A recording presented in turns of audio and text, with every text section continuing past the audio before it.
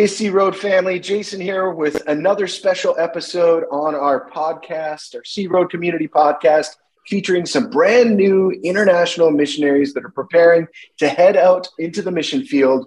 Friends of mine, Camille and Tyler Hildebrandt. Camille and Tyler, hello. Hello. Man, it is so good to chat with you all. Now, I know you a little bit because we used to live in the same area, and Camille, you and I used to work together at the same church environment, but many of our listeners have no idea who you are. So why don't we start there? Tell us a little bit about each one of your family members, who you are today, and who you're becoming in a couple of weeks. Yeah, for sure. So we're Tyler and Camille Hildebrandt. We've been married for 6 years, celebrating that this week. We currently live in Red Deer, Alberta. Fun fact is that Tyler and I actually went to the same high school and we graduated the same year. Yeah. There's 3-4 members of our family right now. So we've got one son at 20 months old. His name's Everett. And then we've got another baby on the way, due November 2nd. Super awesome. A little bit about us, I guess, is like Camille and I, we both love our coffee dates. We love coffee, period. And adding that with dates is even more fun. I try to spend as much of my time outside. I love cycling, running, rock climbing, hiking, and trying to make my son Everett laugh. Yeah, and when I'm not 7 months pregnant, I also enjoy those things. And I'm also looking forward to moving to Thailand, where we can do all those fun things outside year-round, hopefully. Yeah, why don't you just rub that in a little bit as we get ready for winter here in Canada, that you'll be living in a mission field environment and context and setting that is pretty consistent in temperature year-round. Perfect. Why don't we dive into another layer here? Because I know a little bit about your story. You guys went to the same high school, but yet you didn't date while in high school, correct? That's right. We're thankful that we didn't date in high school. There you go. You found love after high school, but your journey and decision-making point to become missionaries and pursue this call of God in your lives, it was a process. So what did that look like for each one of you? If you could kind of unpack that a little bit for us, that would be awesome. Yeah, you're right. It was a process. It was a very long process. And I think like we find ourselves very thankful for that long process, because we find that God does like his solidification work in that long process. I first kind of had my first dose of mission work when I was about 20 years old. I went and did a DTS with YWAM in Berlin, and so it's like 3 months of lessons and lectures, and then 3 months of a cross-cultural experience in India. I was in Navi Mumbai for that experience. And in that context, I was in a slum red light district for 3 months, going to the same place every day and praying for anyone who that wanted to be prayed for. We were partnered with a local pastor, and he had actually bought this small little house in that red light district and just opened it up as a prayer room. And so we just spent lots of time in there praying for people. And for myself, I'm also a YWAMer. I went to Kona, Hawaii for the 3 months lectures. And then I went to Southern France, where I also worked with sex trafficking ministry there. We did a lot of evening prayer walks and actually a lot of hands-on ministry with some of the women that found themselves in that situation. So in that way, Tyler and I have that ministry experience quite in common. And then, so once the Lord brought us together after high school, we started to try to discern why God brought us together and for what purpose he was going to use our family and our ministry. Yeah, so missions was the topic in our home. We talked about it for our whole first year of marriage. What does this look like for us? What could God be calling us to? Does this look like local mission, cross-cultural mission, or is this church, or is this parachurch? We just talked about all the different variables within this kind of topic. And that's when we decided, I think there was one point, like we had applied for a bunch of different agencies, and we even got accepted into one missions agency, but didn't really feel peace with it. So we actually tabled that conversation for a little bit. And we decided okay. And I think, that was one other thing that we did in that time is we pursued lots of help from mentors and friends that we trusted. We asked them what they thought, and we just kind of digested this with a trusted supportive group that we had in church. And then that's when we decided to just kind of, all right, we need to start here. We need to start in our own backyard and do local mission. And so Camille has worked in our home church for, it's been 5 years. Yeah, 5 years in our home church. And then I've been at an organization called the Mustard Seed here in Red Deer, and it's a local homeless shelter and vulnerable persons agency, I guess. And that's kind of like the context. So we're local mission doing church and parachurch. 2018, we had the opportunity to go to Thailand for what we called our short-term vision trip, is what we called it. And through that, we just kind of went. We were doing local mission at the time, so we were in no hurry to leave. We knew the work that we were doing currently was important, but we just wanted to go have this experience and have God do a work in our hearts. We wanted to listen for a fresh word, what He would have us do, where He might have us end up, or would He call us somewhere else? Would He call us to Thailand, or would He call us to somewhere else in the world? Or would He have us stay? We just kind of went with that single expectation that He would do a work in our hearts. Yeah, Camille has a specific memory about when we were there in Thailand. That just kind of led to where our decision making led us. Yeah, so during that vision trip is what we called it.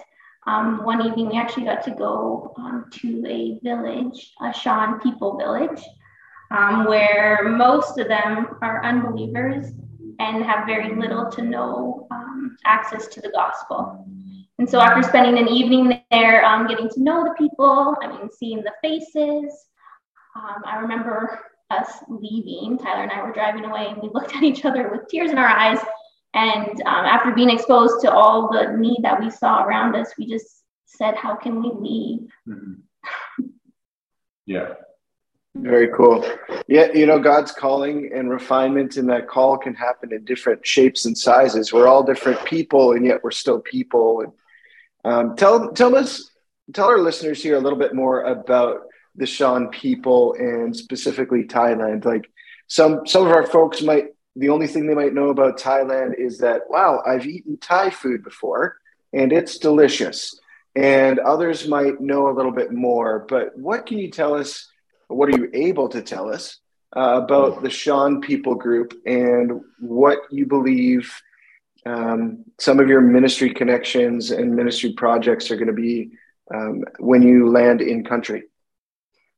Yeah, that's a really good question. One way to answer that, I'm just going to tell you a little bit about Send. So we're leaving with an organization called Send International. Send mandates us towards unreached people groups, and holistic church planting is the two things that are really high on our priority when we get there. So the Shan people group fits that demographic of unreached. Shan people group are people from Myanmar.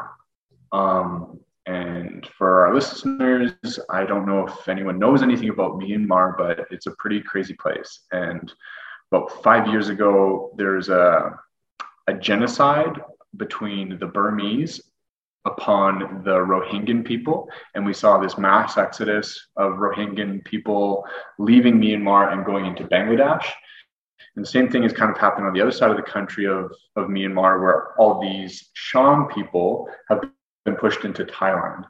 When they're in Thailand, they have really like beyond nothing. They have no papers, no birth certificates or anything like that. They don't have any education. They don't have anything in Thailand that would be able to help them create an income, help them find belonging even. And so they're just really marginalized in Thailand. And so that's the people group we're going to serve. When we think about unreached people groups and we think about holistic church planting for Send International, really we're thinking about how do we bring the whole presence of shalom to these people? How do we think about, delivering that gospel message of Jesus that brings peace and wholeness and salvation ultimately, but also how do we think about the whole presence of shalom as in, clean drinking water, food to eat, income to sustain, and education to empower. So that's kind of the things we think about with Send. So one of the projects with the Shan people group in Thailand is there's one project, it's called a scholarship program. And so we have partnered with a bunch of people to create sponsorships for girls that come from villages, Shan girls that come from these villages that don't have any access to education, that couldn't afford education. And so the sponsorship program just gives them that opportunity to continue their education past the point where it starts to become expensive. Send did a small survey of some of these Shan villages in Thailand. And they were finding out that like after grade 6, for some reason, like all these kids started to disappear and from these villages, and they were started to ask the question, well, where are these kids going? The survey kind of came to the conclusion that for kids up until grade 6, education is pretty cheap or free, and after grade 6, it starts to become really expensive. And so if your parents can't afford education for you and can't afford to keep you around, but as in like they can't feed you, the boys will get sent to monasteries, and the monasteries will take care of those boys, provide the education because the monasteries have lots of money. And so those boys will go become novice monks and receive, food, education, whatever it is that those young people need. And then for the girls, actually, it's quite prominent that most of the girls will get sent into sex trafficking just because there's no other options. There's very few monasteries, Buddhist monasteries, that serve women or that take on like novice monk women. And so, there's just kind of the one option. And actually, Camille and I remember we were walking with a guide in a small Shan village in Thailand.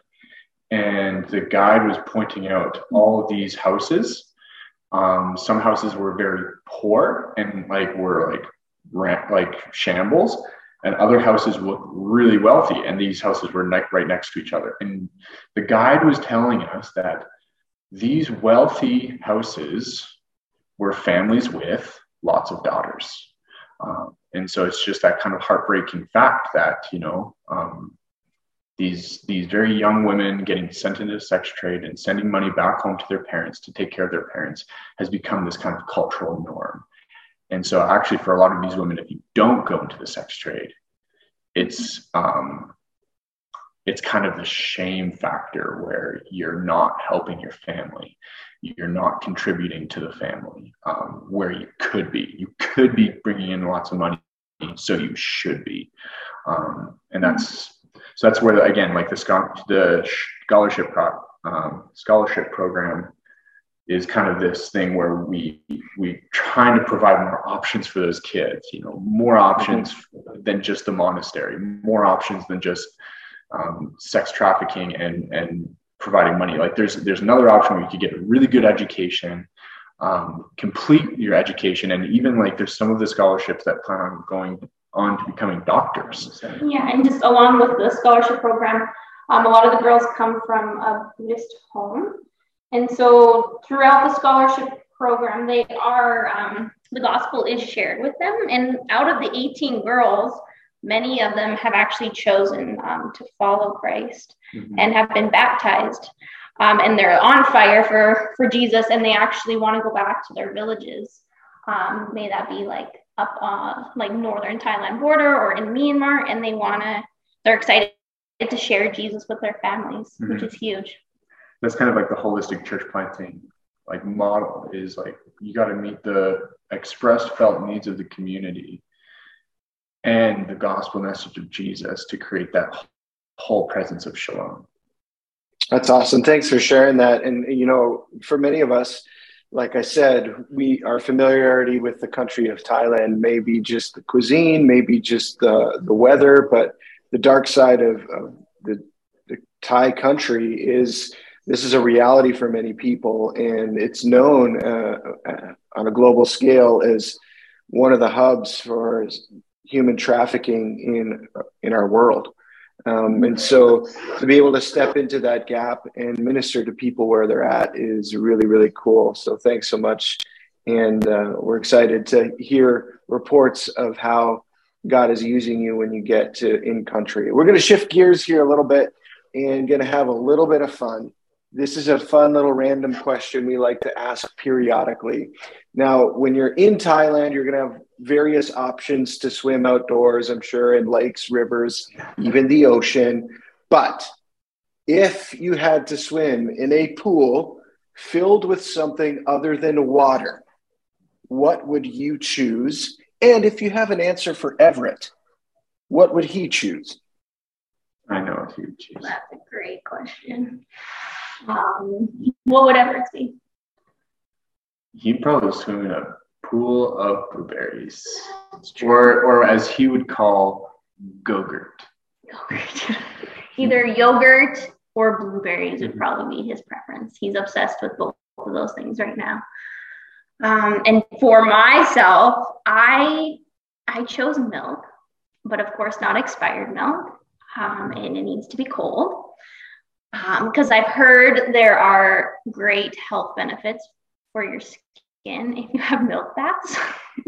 But being pregnant, I would right now I would probably add some like Reese Puffs cereal in there. So while I'm working on my skin, I can also have a snack. Okay. Tyler, how about you? Yeah, so I've got dill pickle juice as my option. Okay, that's okay. Dill pickle juice. Enough said. You can tell a lot about a person based on what they want to go swimming in. So that's all we need to know. A couple of things before we wrap up this time together. And Sea Roaders, we're going to have a chance to stay connected with Camille and Tyler as they continue to prepare to enter the mission field as a family. What are some of those ways where we can stay connected with you both? Are you on social media? Do you have a website? How can people follow along on the journey of what God is leading you towards and how he's working in you and through you? Yeah, of course. There's several ways to stay connected with us. One would be you can find us right on the Send International website. You just type in Tyler and Camille Hildebrandt in the search bar on the website. You'll see us and some of the stuff we're working on, and hopefully like when we'll be in country. The other way is you can sign up for our newsletter, and you can do that by shooting us an email at tch Tyler Camille Hildebrandt at send.org. TCHILDEBRANDT at send.org. And then the other way you can find us is on the socials. We're on Facebook and on Instagram, Hildebrandt _ Thailand. And then, yeah, we'd love to connect with you on all of those formats. So if you shoot us a message on Instagram or on Facebook, or you send us an email, we can respond to you and then hopefully connect you to our newsletter through those means. Wonderful, wonderful, wonderful. And Sea Roaders, we also have some of those links on our new searoad.ca website. So if you weren't able to scramble all that information and write it down, you can go to searoad.ca and get connected in that fashion as well. One final thing before we wrap up our time together, guys. How can we be praying for you? Yeah, Camille? Yeah, for sure. I think we got two main things here. The one being our target date. So we are hoping to be able to leave fully supported in February with a 3-month-old baby. And a 2-year-old baby. And of course, Everett's coming. Yeah, so we need to reach our monthly support in order to deploy for the field. And then our family and our marriage for safety of the arrival of our baby number 2, which is due beginning of November. Those would be the two main ways to pray for us, please. Yeah, one of the ways that the enemy attacks is just predominantly in our family and in our marriages. So yeah, we just need lots of prayer into those things to send a strong family unit. Wonderful. Awesome. What I'm hearing you say is protection and provision. And we would happily and enthusiastically partner with you in that endeavor. Thanks so much for taking the time to hang out with us today and let us know who you are. Give us a little bit of a glimpse into your world, how you have been preparing for this moment in time in the season of life and ministry.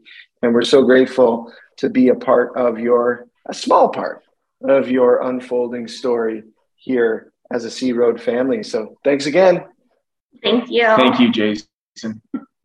All right, Sea Roaders, we now have our mission where we can pray diligently for Tyler and Camille Everett and their soon-to-be born second child, and all of the things that they will be needing to do what God has called them to do, to love and live like Jesus right where he is sending them to Thailand. So let's do that, friends. Share this, like this, and let's keep praying. God's doing immeasurably more than we can ask or imagine.